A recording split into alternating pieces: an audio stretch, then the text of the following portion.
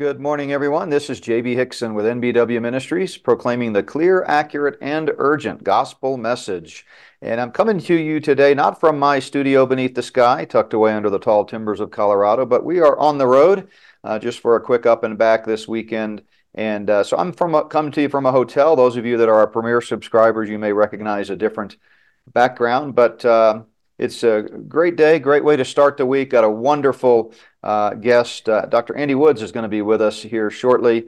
Today is Monday, January the 22nd, 2024. Hard to believe we're already 3 weeks into the new year. It's just flying by.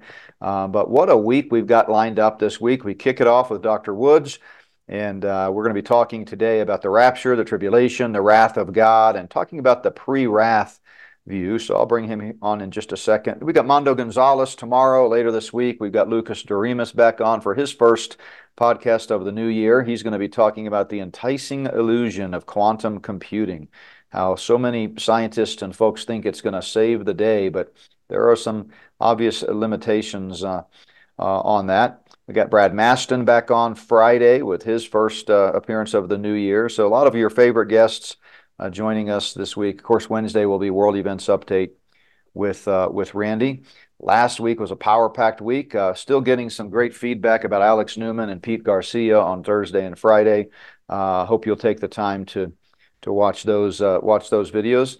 And we've also started reposting our videos on YouTube. We're kind of taking a second shot at that after being kicked off a couple of years ago. So we'll see how long it lasts. But for those of you that prefer YouTube over Rumble, you can spread the word. Our podcasts are now on YouTube as well. Well, I was in yesterday, Proverbs 21, actually last night, kind of thinking ahead to today. And one of the verses that jumped off the page at me was verse 12. Proverbs 21:12 says, "The righteous God wisely considers the house of the wicked, overthrowing the wicked for their wickedness." And it was just one of those things where, as Howard Hendricks would say, watch for things that are repeated. And 3 times in this short little couplet, you've got the word wicked. It's like it seems to be focusing on the wicked. The Lord overthrows the house of the wicked, overthrowing the wicked and for their wickedness. And it's just a great reminder to me that as much evil as there is in this messed up world where Satan is the prince of the power of the air and the god of this age, God's watching, and one day all of those wicked evil doers that are conspiring with Satan and trying to overthrow God, as we read about in Psalm 2, they'll get theirs. They'll get what's coming to them. God will even things out. Vengeance is mine, saith the Lord. So take heart. Even though it looks like at times Satan may win a battle here or there, we know who wins in the end. And that's a good verse also to introduce our topic for today, and that is the pre-wrath rapture. I was talking to some folks at dinner last night who had not heard of that view, and were kind of wondering what it's about. So I'm going to introduce our guest now, Dr. Andy Woods, president of Chafer Seminary, pastor of Sugar Land Bible Church, and certainly needs little introduction with our group, just a well-known Bible prophecy teacher and experts. We've known each other for over 20 years and had the opportunity to do ministry together in a variety of contexts. We'll be together in Orlando here coming up for the Prophecy Summit. But it's just a privilege and honor to have you with us this morning, Dr. Woods. Thank you so much. Yeah, it's good to be here. Thanks for having me. So let's kind of start, if you will, with maybe a pre-wrath rapture for dummies, because I think I might fall into that category sometimes. But basically, give us kind of what distinguishes the so-called pre-wrath view of the timing of the rapture from the traditional dispensational view. Well, I think the reason there's confusion on it is their term that they use to describe themselves doesn't tell you what they believe. Hmm. I mean, you hear the words pre-wrath. I mean, I'm pre-wrath. I Right. just think the whole 7 year tribulation period is God's wrath. But basically, what they mean, and they've got the tribulation period divided into 3 parts. I mean, they've got their first half and second half, like we have, but they take the second half and divide it. And their basic premise is that the wrath of God doesn't start until somewhere into post the middle of the second half of the tribulation period. So if you're really trying to come up with a name to identify them, a lot of our guys call them, and they don't like this, but we call them three quarters rapturists. So so That's they right. so basically the final 25%, and they'll quibble with that because they don't say it's exactly 25%, but it's the only conceptual tool I know of how to really explain what they're saying, because they don't really come out and tell you what they believe right away, because I think they're trying to pick off, you know, true pre-wrath people like us, but and draw them into confusion. But it's the last 25% is the wrath of God, and so since the church has promised an exemption from God's wrath, we're here for three quarters of the tribulation, and everything that's happened prior to that last 25% is not God's wrath. It's Right. Satan's wrath or man's wrath, but not God's wrath. So Yeah. that's So basically it. exactly. Yeah. So a point of agreement would be, as you just said, all of us understand and believe that the church, the body of Christ, will not be here when the wrath of God is poured out in the prophetic wrath of God. And that's pretty clear from First Thess 1:10, First Thess 5:9, and so forth. But it really comes down to defining biblically what is the wrath of God. Now, you say, and I've mentioned this many times too through the years, that it's, roughly halfway through the second half is when they think the Yeah. wrath of God starts. Is there a particular point in the narrative of Revelation that they tie the commencement of the wrath of God to? Is it one of the trumpet judgments? Where do they put that? Well, it's basically by the time you get to the sixth seal judgment, where the unbelievers, and that's the first time the word wrath is used in this sequence of end time events. They say the great day of his wrath has come. And so they basically say that the wrath of God starts, either right there or just before there. And they don't even agree with themselves on everything, just like pre-trib people don't agree on every single issue. But some would say it starts a little before that time period, or it starts at that time period, or a little bit after that time period.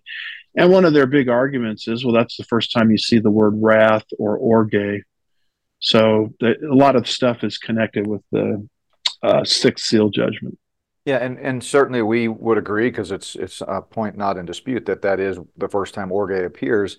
So in their scheme, the first five seal judgments kind of Mm-hmm. go through the first half of the tribulation into the second half, and by the time you get to the sixth seal, they think you're well into the second half, and that's when the wrath of God starts. Is that right? Right. Yeah, it's basically. So now it's always struck me as odd. I remember having a conversation with a pastor about this, who was a super nice guy, which, thankfully not all the pre-wrath guys are, polemic and argumentative and trying to, win the day. Some of them are just gracious guys who've been influenced by Marv Rosenthal. He's the one who really popularized this view. Is that right? Yeah, Yeah. There was a fellow named Van Campen that's right. that Yeah. did some writing on this, and then it's Rosenthal, the scholar, who used to be, in our camp, pre-tribulational, Hmm. that moved into this, and so his book. And now you've got some modern day guys. Alan Kirshner, has a whole. It's like a single issue ministry, as far as I can tell, where he's totally devoted to advancing this viewpoint. So they've got some younger guys now, picking up the baton, so to speak. Yeah. Yeah. So, some of them, they love the Lord as like we do, and they're doing their best to handle scripture. But it's always struck me as odd that they would appeal to Revelation 6, because it seems that maybe this is a good place to start in sort of refuting their position. It Mm-hmm. seems to me the text is pretty plain that by that time the wrath has already come, and they've been, it's almost like it's a summary statement of the seal judgments. Plus, you've got chapters 4 and 5, that theodicy, which they're crying out, who is worthy to open the seals? The idea being the seals of God's wrath, and then they say the Lamb, he is worthy. So it just seems like when the first seal is opened, that's the wrath of God? Are we reading too much into the text, or can you kind of connect those dots for us? Well, I mean, Revelation 6, 16, and 17 is not, I don't think that's when the wrath of God starts. That's when the pagans, these are unbelievers talking. They finally figure out it's God's wrath. And when they say the great day of his wrath has come, there's a grammatical argument to be made that is backing up all the way to the beginning of the chapter. And remember what's precipitated these events. Chapter 5 comes before chapter 6. I know that's a heavy theological point, but That's Jesus, why everybody thinks you're so brilliant. It's observations like that, you know. yeah, and Jesus takes the seven sealed scroll in chapter 5, which is the title deed to the earth. And then in chapter 6, he starts to, you know, unpeel the various seals. And every time that happens, a judgment hits the planet. So it's very clear that that is the wrath of the Lamb, because Jesus opening the seven sealed scroll is causing all of these judgments in Revelation 6. It's just the pagans finally figure out what's going on at the end of chapter 6. Mm-hmm. So I don't know if I have to, and this is part of the frustration, I don't know if I have to see the word wrath earlier to conclude it's God's wrath. For example, I think we would both believe that the flood was God's wrath. Mm-hmm. And the book of Genesis also describes the destruction of Sodom and Gomorrah as God's wrath. I'm not sure I see the word wrath in the flood narrative for me to have to conclude it's God's wrath. I mean, conceptually, it's there. Right. And, when we think of the term wrath in Scripture, you've got soteriological wrath, those that are unbelievers are children of wrath, those that are believers are sons of God. You've got just outpouring over throughout human history of God's wrath at different points, as you said, like the global flood. But there's the prophetic wrath of God, which is what we're talking about. And, that basically is, you could go to passages like Zephaniah, chapter Mm-hmm. 1, I think it just talks about the day of the Lord's wrath, and Joel. And so the wrath of God is predicted in the Old Testament to occur in a climactic sense, is it not, in the end times, in connection with the return of Christ at the Battle of Armageddon and the establishment of the kingdom. Is that right? Right. And one of the things to understand is Revelation has 404 verses in it. 278 are allusions to the Old Testament. Wow. And so it's not like Revelation is giving you a lot of new data. What it's doing is it's taking the scattered prophecies of the Old Testament and it's assembling it in a chronological framework. Mm. And so essentially, when you go into Old Testament prophets, you quoted Zephaniah. There's just a ton of stuff in Isaiah, Jeremiah, etc. As those prophets are describing the eschatological judgment of God, they connect famine, which is in Revelation 6, war, all of the things that are mentioned in Revelation 6, they connect it with God's wrath in the Old Testament. So by the time I read the book of Revelation, I should already have that background in mind. So therefore, I don't have to insert the word wrath in Revelation 6 to see it as God's wrath. The Old Testament has already done that for me.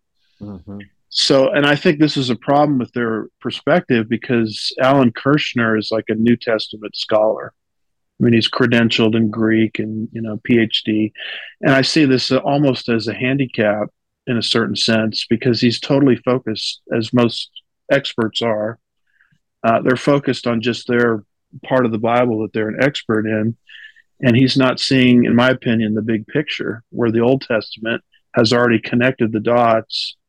And John, in 278 verses, is expecting us to understand the Old Testament.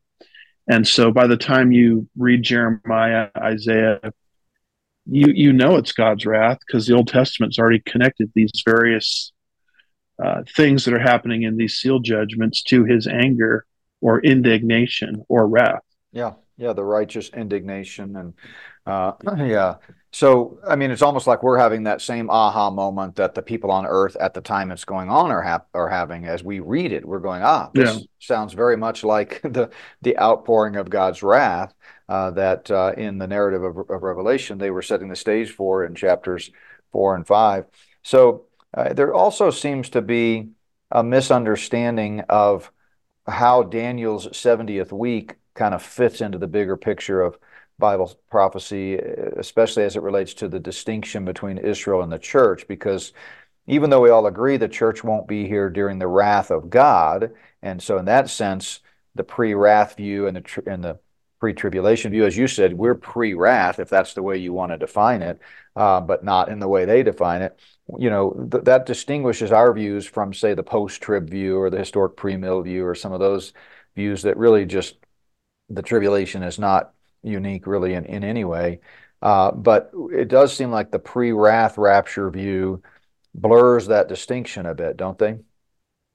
Yeah, I mean the 70 weeks is for Israel, and it's God is dealing again with the nation of Israel in the sense that they're His instrument to reach a lost and dying world. And so, by definition, the church can't be present. Now, there is a counter argument that they use. They say, well, you know, Israel and the church are present today on the earth at the same time. You know, we have Israel regathered in unbelief, 1948, and here's the church. You see Israel and the church together. I think the word ecclesia is mentioned like 20 times in the book of Acts, and the word Israel is mentioned 20 times. So they say, see, there they are together in the book of Acts. Why can't they be together in the tribulation period? Well, the issue is usability. It's not just two entities coexisting. God doesn't use both at the same time. His hand is right now on the church, so he's not using Israel. And the day is going to come where he's going to be using Israel, so he won't be using the church. So I think when they make this counter argument of just coexistence, they're not really understanding that we're not arguing it from the position of coexistence. We're arguing it from the position of usability or who is going to be the preeminent servant of God in that time period. So that when it's very clear, Israel is the preeminent servant of God in the tribulation. The world is being evangelized through the 144,000. So there's no need for the church to be on the earth. And that's why there is no single reference to the church on the earth in Revelation 6 through 19, which describes this 7 year tribulation period in more detail than any other place in the whole Bible. And it's not just the word. You know, the word, as you know, ecclesia, is used 19 times in Revelation 1 through 3. But when you get to the futuristic section of the book of Revelation, the word totally disappears. Mm-hmm. And it's not just the word, it's the concept, because the concept of the church is Jew, Gentile, united into one new spiritual man called the body of Christ. That Paul develops that in Ephesians 2 and 3, you know, Galatians 3, etc., 1 Corinthians 12. That concept is gone from the earth, you know, during the events of the tribulation period. So we're not just arguing the absence of the word, we're arguing the absence of a whole Pauline concept where you get to Revelation and clearly there's national divisions again. The Mm-hmm. two Jewish witnesses, the woman clothed with the sun and the moon and the stars being attacked by Satan, Revelation 12, the 144,000 Jewish evangelists. That's a national concept that is foreign to the church age. And so you start putting all this stuff together and you start to see why the church can't be present. Yeah, so we're talking with Dr. Andy Woods about the pre-wrath rapture view. And so, yeah, it seems like there's a clear teaching in Scripture that at any point God has one group sort of center stage, if you want to think of the world or the earth as a stage. It is clear that Uh, God set Israel temporarily aside, as Paul explains in Romans 9 through 11. Jesus said in Matthew 23, during that fateful final week of his earthly life, before he walked down the Via Dolorosa and ultimately paid the penalty for the sins of all mankind. But he told the Jewish leaders, look, well, earlier in Matthew, I think 21 or 22, he said, I'm going to take this kingdom from you and give it to a future nation of leaders that is worthy of it. And then he said in chapter 23 to the unbelieving Jewish leaders of his day, you're not going to see me again until you cry, blessed is he who comes in the name of the Lord. Clearly, there seems to be this moment approaching when God is done with Israel for now, but as the Bible makes clear that's not permanent. There is a future for national Israel. Else, all the Old Testament prophecies in great detail, including land boundaries, temples, thrones, all of that, the dimensions of the temple in Ezekiel, all of that would make no sense. But you come to Romans, and Paul says that blindness right now, in part, has happened to Israel. It's in part because, of course, there are Jews today who believe the gospel and are saved. But as a nation, they have rejected Christ. And so in God's divine design, it's the church that are his primary envoys today. We're to be a light in this perverse generation, as Paul states. But at some point in the future, the church is going to be rescued from this present evil age prior to the wrath of God. We know that from First Thessalonians. And Israel is going to come in for the final act. They've exited for a while. Now they're going to come enter stage left or whatever. And now they're back in the spotlight, so to speak. I mean, the Jewish flavor of, the 7-year tribulation is unmistakable. I mean, as you said, it goes back to Daniel's prophecy, where it's a prophecy for your people and your holy city. That's clearly Israel and Jerusalem. You've got all of the Jewish witnesses from each of the 12 tribes. You've got the references to people gathering in the Valley of Megiddo. You've got it's all focused on Israel, and then of course the church comes back. That's another issue you've got with putting the church in any part of that tribulation, is that it seems like the church, depending on how you take the 24 elders, has already been rewarded and is already in heaven prior to the first seal of the 6 seals, right? Well, yeah. I mean, if there is a reference to the church in Revelation 6 through 19, it's in heaven. Right. So it talks about the seven lampstands, seven lamps, seven lampstands. And it says in Revelation 1, these are the seven churches. And you get over to Revelation 4, verse 5, and the lampstands are in heaven. And you already mentioned the 24 elders. I mean, I think if you just, read about the 24 elders in Revelation 4 and study what Jesus says about the seven churches in Revelation 2 and 3, you'll see some amazing parallels. Mm-hmm. I mean, not the least of which they're called elders. The church is supposed to be governed by elders, not judges and kings, the way we had in the Old Testament. So the 24 elders, who can't be angels, by the way, because they're distinguished from the angels in Revelation 5, verse 9, and Revelation 7, verse 9. But anyway, the 24 elders are in heaven. So, I mean, God is not going to use Israel and the church at the same time. When his hand is on the church, it's not on Israel. When his hand is on Israel, it's not on the church. And as far as I know, the gates of Hades will not prevail against the church.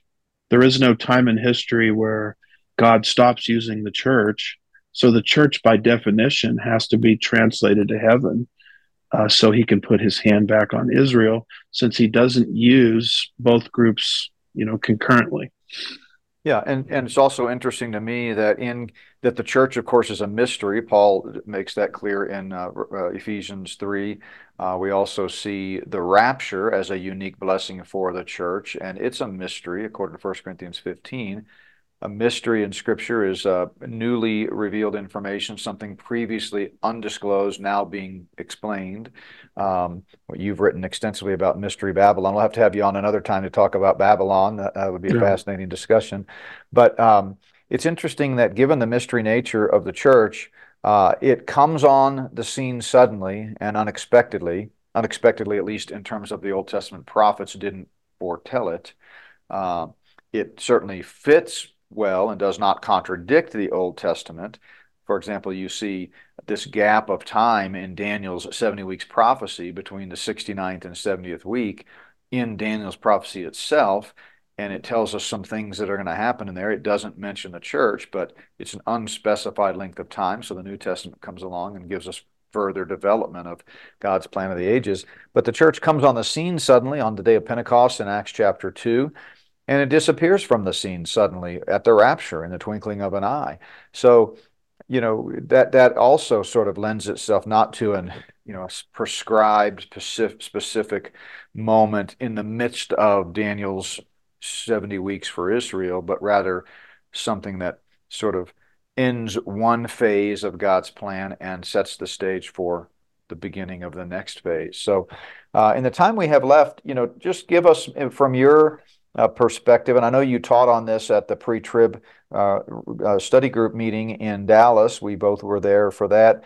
But just give us maybe some of the highlights of the biggest arguments against the pre-wrath view in your mindset.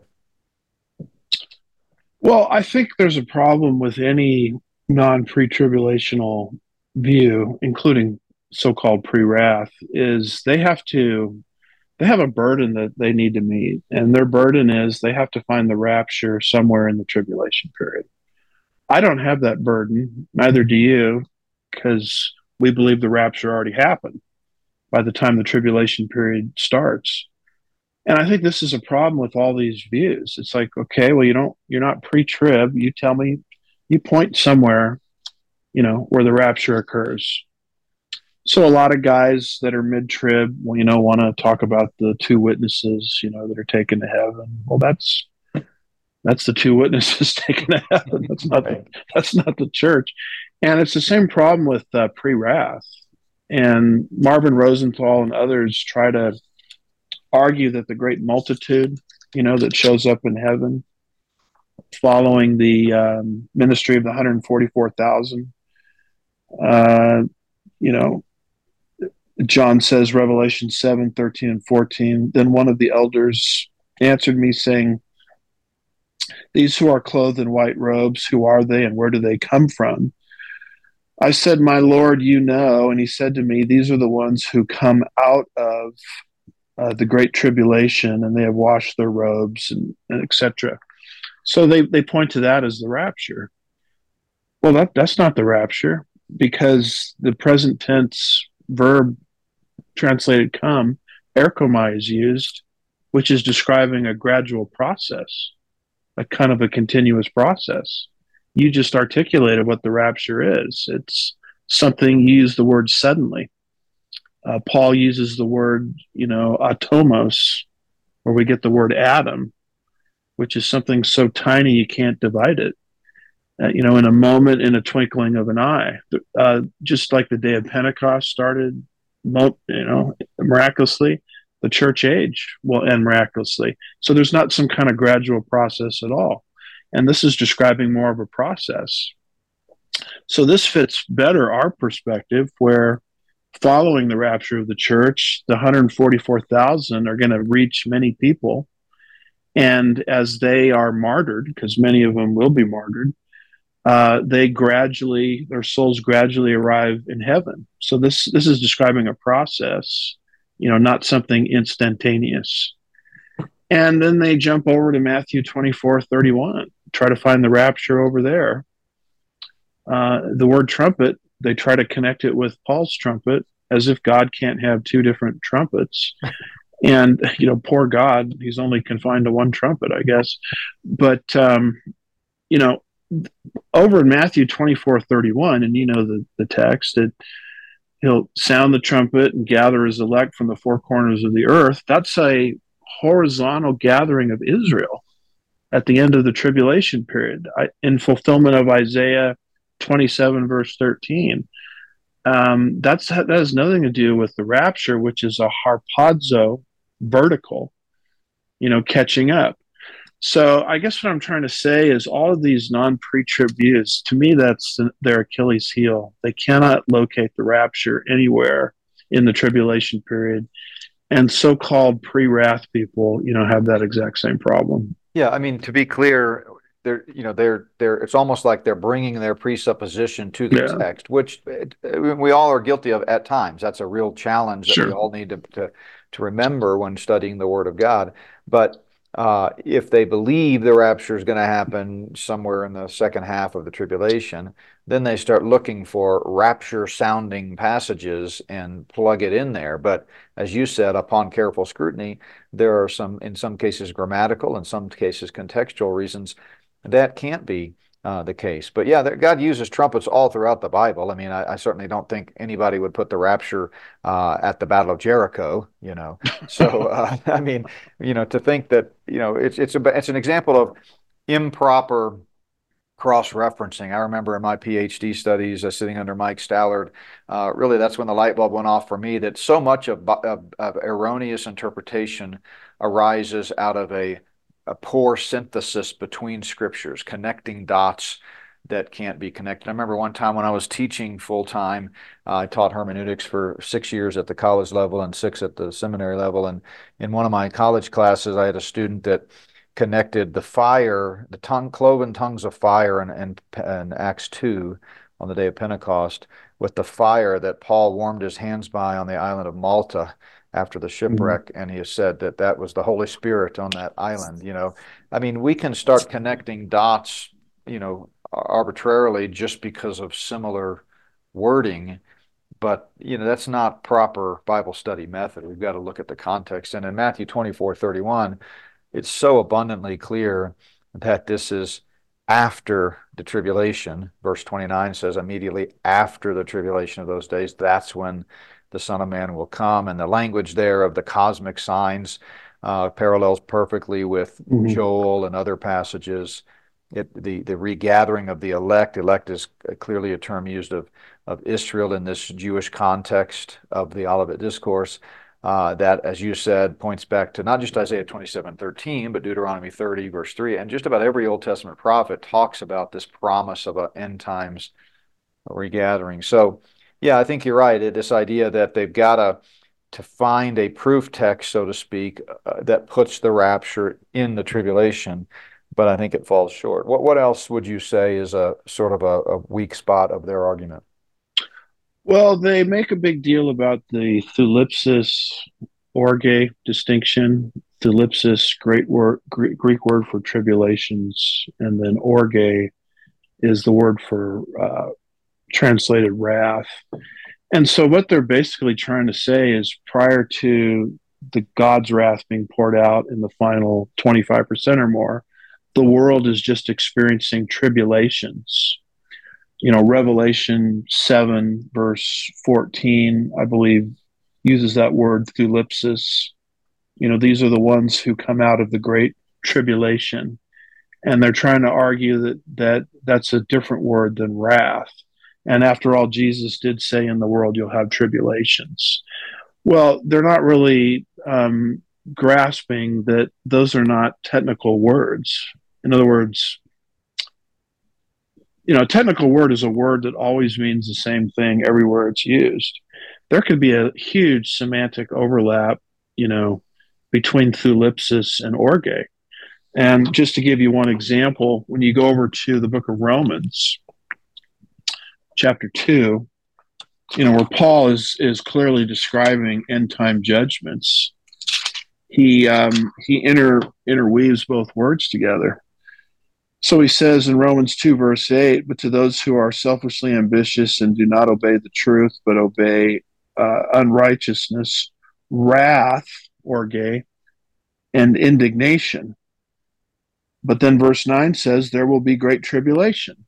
That's thlipsis. So he just switched from orge to thlipsis. So in Paul's mind, you can use both to describe the eschatological wrath of God. Mhm. So, therefore, to, make this case that orge starts later and everything prior is thlipsis is not understanding that there's a huge semantic overlap, between those words. It's like the old Venn diagrams, we used to draw in geometry, two circles that overlap, and then you kind of shade in the area, where the circles overlap. That's what's going on with thlipsis and orge. So to get some long-winded lecture from them about thlipsis is here, but orge is later, they're not really understanding the overlap between those terms. Yeah, it's what Carson would call D.A. Carson would call the fallacy of Yeah, technical meaning, Um, and we like to do that because it makes interpretation a little more cut and dried if every word had a technical meaning. But context determines yeah. meaning. And yeah, so they definitely hang their hat on that distinction, but I think it's provably false, as you just said. All we have to do is to prove it is to show there's examples where the two words overlap, and you just did that there in the Romans 2. All right, what else? Well, eminency, they don't like eminency. And Mhm. I've talked to a lot of pre-wrath people, and just like you can ask this question to a mid or post a tribulationalist, it's just a simple question: can Jesus come back today? Mhm. And they say no. Well, our belief is he can come back. He's right at the door. Right. There's countless passages describing his return in the rapture, where there's no preceding series of prophetic events that have to happen first. Now, I happen to think, as do you, that that's a powerful incentive for godly living. And this is why I think this issue is important. I mean, if Jesus can come back in the next split second, we live differently. Mhm. Now, remember, Matt, I realize the rapture is not in Matthew 24, but towards the end of Matthew 24, there's kind of an illustration of this where the man says, my master's not coming for a long time. Yeah. And he starts to beat his servants. Right. So eminency has an effect on how we live. I mean, if you're working for someone and he says, I'll be back in 6 months, versus I can poke my head in the door at any second, you work different. You work differently depending on the situation. So I think this is why this doctrine of eminency is important, has a natural stimulus on holy living, and all of these non-pre-tribulational views, Yeah. including so-called pre-wrath, they deny eminency. Yeah, so let's define some terms here for I know most of our listeners are well Yeah. acquainted with that because I've talked about it a lot, and but we're picking up new listeners all the time. So the doctrine of the imminency of the rapture is the very clear teaching in Scripture that the rapture could happen at any moment. Doesn't mean it's going to happen today, but it means it could happen today. That there are no prophetic uh, prophecies, no prophecies that have to be fulfilled prior to the rapture. And so, as you say, when you ask some of these folks who hold a viewpoint on the timing of the rapture that does not involve imminency, could the rapture happen today? They would say no, because in their scheme, you have to have had the seal judgments, most of the trumpet judgments.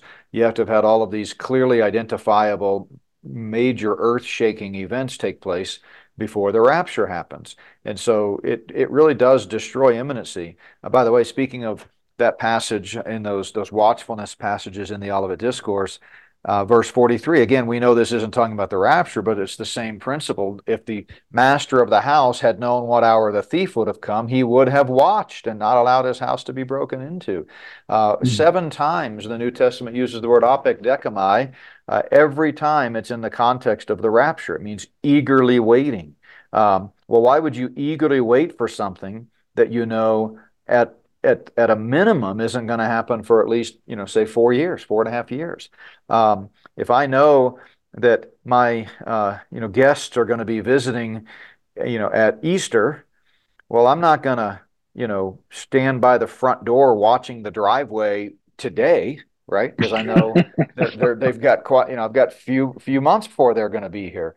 So it is a passionate teaching in Scripture of a motivation, a passionate motivation for us to expect and wait for the Lord. I'm preaching through First Thessalonians right now, and we're going to go to Second Thessalonians next. I thought it'd be better to start with First Thessalonians and then go to Second Thessalonians. But Always nice. anyway, that's a repeated theme there. Is that in light of the imminent return of Christ, it changes your lives. John put it this way in First John. Um, I can't think of the passage now. Two, anyway, little children, abide in him, so that when he appears, you will not be ashamed but have confidence at his coming. Now, that's not talking about confidence in heaven or hell and all that. Our eternal security is set and our assurance is set the moment we trust in Christ. And by the way, this would be a good opportunity in case we've picked up some listeners here who maybe are just kind of intrigued by the whole notion of end times prophecy, looking at what's going on around us, and someone said, "Hey, you ought to hear this Dr. Andy Woods guy. He's pretty smart." And so they start listening, but maybe you don't know for certain that you're going to spend eternity in heaven. Well, let me tell you what Jesus said. He said, "I'm the way, the truth, and the life. No one comes to the Father except by me." See, everyone's a sinner. We're all in the same boat. That sin comes at a steep penalty. It comes with a penalty of eternal separation from a holy God in a literal place of torment called hell. But God loved the world so much that he provided a remedy for our own predicament. We got ourselves into this with our own free will when we did not heed his warning and took a great big bite out of that proverbial apple, which, by the way, God didn't force us to do. That's the nature of humanity, is he gave us free will, warned us about it because he loved us so much, kind of like a parent warning their child, don't touch the hot stove. But nevertheless, we didn't heed the warning, so we brought judgment upon ourselves. But God loved the world so much that he took the extraordinary step of sending his eternal Son, our Savior, to the earth to take our sins upon him, to pay our sin debt, our penalty, when he died on the cross and rose from the dead. And having defeated death, hell, and the grave, he now offers freely to all the gift of eternal life if you'll simply believe him for it. And so I hope if you've not trusted Christ today, that today is the day of salvation in your life, that you'll, in simple childlike faith, trust in the only one who can forgive sin and give you the gift of eternal life. But as a believer, those who've already trusted Christ, it's exciting to think today could be the day. And we have this attitude of expectancy. And that's what that eagerly awaiting, as we talked about, opec decami, really alludes to. And it really does, Dr. Woods, change the whole approach to Christian living if we think that the rapture isn't going to happen until several years down the road at a prescribed time. So we've got maybe time for one more, but any other argument that you've come across that you think is a trouble spot for the pre-wrath rapture view? Well, one of the things that comes to mind is the restrainer. Mm. You're teaching Thessalonians. You're going to get to Second Thessalonians 2, 6, and 7, and you're going to have to explain to people who you think the restrainer is.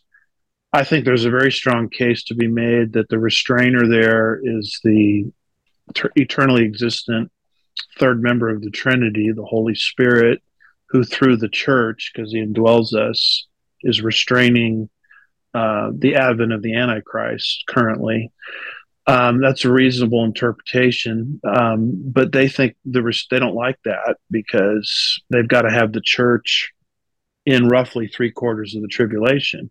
So you can't have the restrainer being taken away ahead of time, because that would mean that the Holy Spirit indwelling the containers of the church would be taken ahead of time. So you have to come up with a different definition of restrainer, and they think it's Michael the archangel. I think that's a problem because Jude 9 indicates that Michael, when he got into an argument of some kind about the body of Moses with Satan, he Jude 9 says he wouldn't dare bring a railing accusation, against Satan, but said, "The Lord rebuke you." So I don't think Michael likes to openly go out and fight Satan. And what this Michael the Archangel view is saying is Michael the Archangel has been actively holding back Satan's man of the hour for 2,000 years. And as we both know, when the Antichrist shows up, he's going to be a satanic masterpiece. Satan is going to work through the Antichrist perhaps like he's worked through no other human since Judas Iscariot, by the way. Mm-hmm. Satan indwelled Judas. John 13:27 says that. And I think Satan is actually going to go into the Antichrist. That's why that expression, son of perdition, is only used of Antichrist, 2 Thessalonians 2:3, and Judas, John 17, verse 12, I think it is. But, they've got to have Michael holding back Satan's man of the hour for 2,000 years. Whereas Jude 9 indicates that Michael doesn't even like to argue with Satan about anything. including the body of Moses. And by the way, as you know, and you're going to get to this in your studies, the participle restrainer shifts in gender from neuter, I think it is, verse 6, to masculine, verse 7. And that fits the Holy Spirit view really well Hmm. because pneuma, spirit, is a neuter noun. Yet Jesus frequently used the masculine pronoun he to describe the Spirit. You know, when he comes, he will convict the world of sin, righteousness, and judgment. But how does the Michael, the archangel view, handle that switch in gender? I mean, Yeah. is Michael to transgender? I guess this day and age you can have that kind of thing.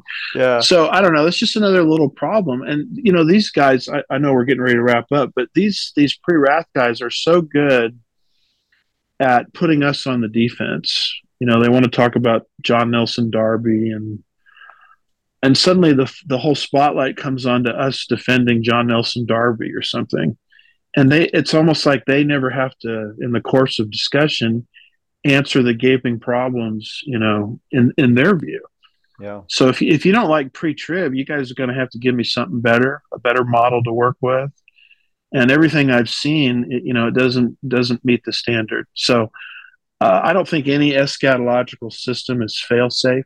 You know, we're all the process of growing in Hmm. our progressive sanctification. But to me, pre-trib has a lot fewer problems than their view. And they're very good at getting us to defend our problems. But when you put the spotlight back on them, they've got way more problems than we have. Yeah, you're so gracious. I would say, not as gracious as you, because I do think it comes down to your entire hermeneutic, the entire understanding of God's plan of the ages and the distinction between Israel and the church. And I know you agree with that too. But you're right. The best data seems to support a pre-Daniel 70th week, pre-tribulation timing of the rapture. And just to kind of close the loop on that restrainer, you're absolutely right. You know, the restrainer there, as both the Greek text and just theological synthesis indicate, is the restraining influence of the Holy Spirit in the church. In the same way that he comes after Christ's ascension on the day of Pentecost to play a unique role in the church, take on new ministries that he had previously not had. Again, the Holy Spirit is God, so he's eternal. There never has been a time when he didn't exist. It's not like the Holy Spirit was invented on the day of Pentecost, but he takes on a new role. And that role is tied to God's plan for the church, the purpose of the church.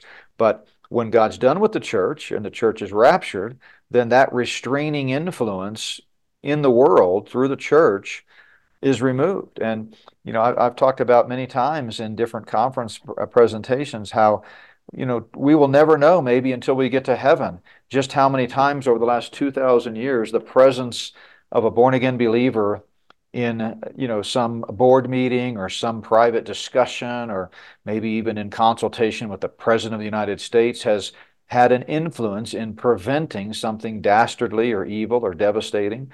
And when that's gone, it's going to be literally all hell breaking loose on earth. And you're right. I mean, that seems to be connected. It is connected, the removal of the restraint, to the arrival of the Antichrist in Second Thess 2. So you can't have the church as the restraining influence be here at the same time that the Antichrist is reigning over a one world system.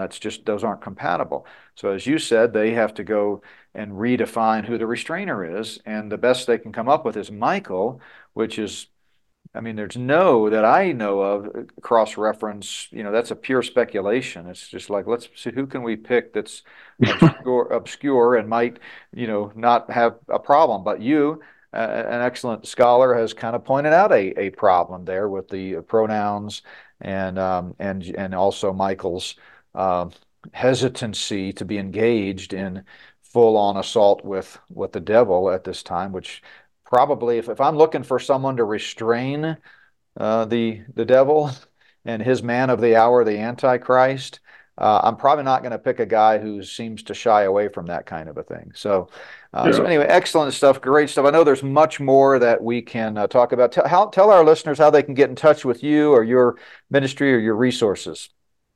Well, if people want the full presentation that I did, because we only had a chance to do a little pieces here and there, they can get that at the pre-trib website, www.pre-trib.org. Then get the paper, then get the PowerPoints, they can get the audio, they can get the video. And I think you talked there this year too. They can get your stuff there on the presentation you did. But if you want to get track with my ministry, just go to andywoodsministries.org. You find our website, go to the App Store, get our app. We're putting our new content up constantly. Just put in Andy Woods Ministries into the search engine in the App Store, or you can get our stuff on podcast. Andy Woods Ministries into your search engine there. We've got our stuff on Rumble, Andy Woods Ministries. And if you're looking for another source, Sugarland Bible Church, we're real consistent. Our Facebook page, YouTube channel, website, we're putting it's probably best archived going way back since I've been at the church there. So if people want to find me, I'm not hiding. Yeah. I'm out there. Amen. Yeah. Andy Woods Ministries. And just so thankful for your ministry and for your time today. And thankful for you, our listeners, for listening again today. Again, you can stay in touch with our ministry at notbyworks.org. NBW Ministries is what you would put in to find us on all of the various social media, YouTube, Rumble, podcasting, and so forth. And be sure to check out the free section at our online store. If you click on the store button at notbyworks.org, all kinds of different books and DVDs and things, but there's a section at the top called free, and we have dozens of different PDFs and articles and things that you can download absolutely free and share those, spread them around, charts. We do that so that you guys can use them in your own ministry and just for your own personal study.